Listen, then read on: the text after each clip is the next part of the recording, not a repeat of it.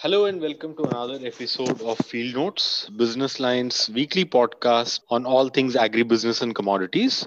I'm joined as ever by MR Subramani, Business Line's editor for commodities and agribusiness. My name is TR Vivek. This week we will talk about, yes, you guessed it, the dreaded, dastardly, diabolical second wave of COVID 19.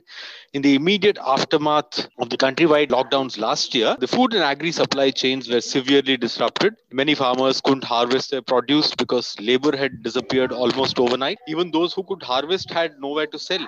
And various state governments had to put in place agriculture related COVID war rooms to ensure that farmers' harvest found a market, and more importantly, to keep the supplies in the wholesale markets and retail markets of big cities. With the onset of the second wave, and reports of which are seriously disconcerting, wanted to ask MRS, what kind of impact do you see the second phase having on agri supply chains? Is it going to be as bad as the sort of the initial teething troubles we had in large last March, April, or are we better prepared? Are the systems more geared to such shocks now? See, last year initially there were problems, but after that there wasn't much problem because the government allowed free movement for agricultural goods and other things. That was one reason why you had record procurement of wheat, and it was also another reason why the rural part of India boomed last year.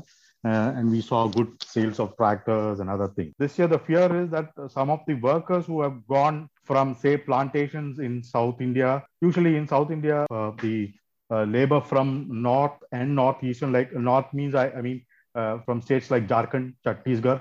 Then you have from West Bengal, Assam, and other places. We have workers being engaged in South India, Karnataka, Kerala, and Tamil Nadu. They have all gone back this year a little early, uh, mainly for the elections, because those people who have come from West Bengal have all gone to vote. Again, Assam also is having elections, so they have gone for those elections. And then that's been followed by the New Year's in those places. The fear is that these people might not return if there are going to be restrictions in place. That is the main reason for these people worrying. MRS, you spoke about bumper harvests in terms of wheat, but what Mm-hmm. about everyday essentials? I myself wrote a few stories last year about how farmers were Mm-hmm. literally stranded, with their harvest, with the supply chains not functioning efficiently. With all of a sudden, demand had also dried up. Because hotels and institutions and Mm-hmm. everything had shut down. So Yeah. there was no demand at all. Again, are we faced with the specter of a similar situation this time around as well, or this will be better? So last time the fall in demand was temporary because because people were trying to settle in and people were moving out. But once all those things happened and government stepped in to procure, I think there wasn't much of problem. But I agree that certain crops or vegetable prices of certain crops or vegetables drop sharply. No, because MRS, if So you they, remember last year in yeah, Chennai, for instance, Coimbatore yeah, was a super spreader. If you remember, a big spike yeah, in the cases in Chennai happened in a cluster in Coimbatore. yeah, Through vegetable traders and people who brought in the trucks, yeah, and the market had to be shut down for quite a while, and the market operated, yeah, somewhere in the outskirts of Chennai, I think in yeah, Tirumalizai or yeah, something. So that being the case, and this time with the virulence being much higher, we in fact had a report yesterday, I think, on the APMC markets in Gujarat being shut. yeah, yeah. you know if these things happen, if APMC yards are shut and wholesale markets like Mm-hmm. Coimbatore go in for some kind of lockdown because of the fears of spreading the Mm-hmm. contagion or being super spreader hotspots, Yeah, what impact do we have? Do we brace up for another round of supply shocks yeah, as well?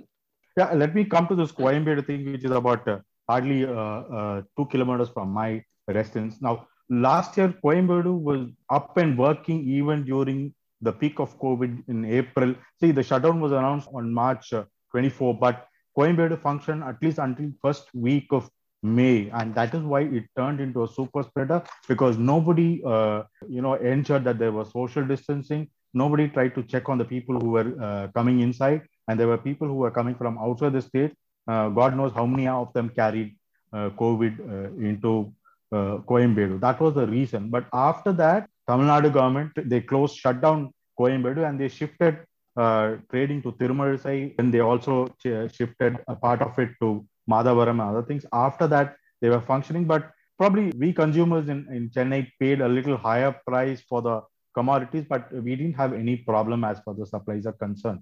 This year, also, there are concerns, but I'll tell you, in Gujarat, right now, what has happened is the APMCs have been only uh, temporarily shut down, that they are trying it for a week or so. I don't think the government would want it to be closed for a longer period because But harvest is is on the government's harvest. will the decision be in the government's hands given how things are going? The Government may government is not the want one to which, keep it shut, but if case count goes up and the kind of pictures yeah. emanating from many parts of the world, especially from Gujarat, it Hmm. might become unfeasible to keep business as usual. So businesses might be a problem, but see, wheat has to be procured. So they'll be up with some measures. See, the government will definitely look at the farmers and agriculture because in the long term, they are the ones who are feeding the country. So that nobody would want to, let them starve, because if they starve now, then it'll have a continuous effect down the Or chain. what are So I MRS?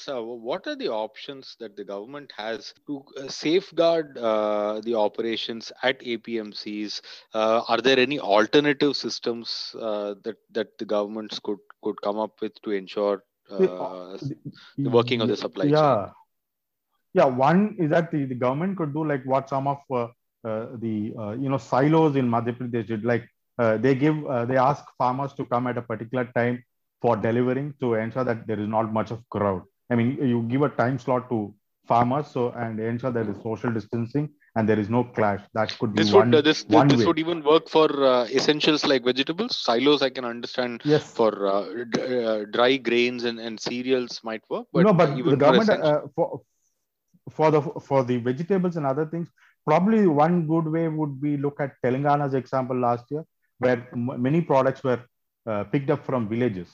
They set up collection centers from villages, and similar models were tried for even milk collection. Last year, how did we ensure milk was supplied? That was because milk was collected. What I was told is Karnataka government collected milk from the rural places and then supplied it even free of cost in Bangalore. Hmm. So the government can definitely step in, and government wouldn't want the agriculture sector to be affected by COVID. I don't think any sector, maybe low prices, but they wouldn't want to see the farmers getting affected. Last year, it happened in parts of in some parts, like I'll tell you, for example, in Tamil Nadu, the banana growers suffered because exports didn't place because all the shipments came to a halt during the peak of COVID. What I'm saying is between in April and May. So exports came to a halt, and then farmers had to let their bananas on the field to rot on the field. But Okay. I think, yeah, but there are precautions the governments are working, and also some of the states could be, no, some of the states are heading for elections. Some of the states could be seeing some new governments or a new or even new ministers coming in. So they wouldn't want to be, I mean, they wouldn't be want to be seen as lacking in effort. So there will be definitely some action from the government. Like what I'm saying is, like last year, agriculture sector was exempt from the lockdown. They were allowed to move down. And even as you say, I agree that as regards wheat, there were some problems. Like farmers wanted to carry it to the uh, flour mills. So in Uttar Pradesh, they were stopped, and finally, it took a day or two before the whole thing was sorted out. There could be misunderstanding and other things, but the government wouldn't want the whole thing to get aggravated. Definitely, the agriculture will be one of the fields where the government could focus on to ensure that one, nobody starves, two, the farmer doesn't get affected because his producers get caught. The government is fully aware that this is a peak harvest period, and that might be one single reason why various state governments are hesitating to impose a total lockdown or a lockdown for over a period. Maharashtra is an exemption, but the other places, you see, Uttar Pradesh or others, they're only talking about a night curfew or something, not something, not measures to curb total movement of people. MRS, the other thing I wanted to talk to you about was, this very literal silver lining in the dark clouds in the form of the weatherman's update on monsoons. Hmm. Both the private forecasters, SkyMet and IMD, have predicted normal, healthy monsoons this year. Yeah, Given the criticality of monsoons in the Indian economy, especially the rural economy and consumption there, yeah. can you share some details about how healthy, how good the monsoon is expected to be by the forecasters? The forecasters expect 98% of normal. That means which is almost normal. See, Okay. like long period average, 98% of the long period average. I mean, this is since 60 to till now, they have taken an average of the rainfall that we have got. And IMD as well as SkyMet, they are saying that this year we will have a good monsoon. Okay. What you call is the long period average. What I'm saying is the long period average. We have Mhm. had from 61 to Okay. 2010 is 88 centimeters for the period from June to September. Now, Okay. IMD is saying that it could be 98% of that, given plus or minus 5%. Okay. SkyMet is Which is also visual. and any regular onset date, expected date of No, arrival or hitting the core. no, usually monsoon begins on June 1, but around next month, around 15, we will get to know when the actual onset will happen. It all will start from, say, showers from Andaman and Nicobar, and then it will travel down deep south to Trivandrum and before going, covering the entire part of India. It should start normally on June 1. We'll have to wait to see what forecasters say when the onset will actually happen. But the most positive thing about this forecast is that it's for the third consecutive year that we are going to have a normal monsoon, which augurs very good for India because last 2 years we have had record wheat production, record paddy or rice production. We have had record maize production. Even pulses we have done well. Maize also we have had a record production.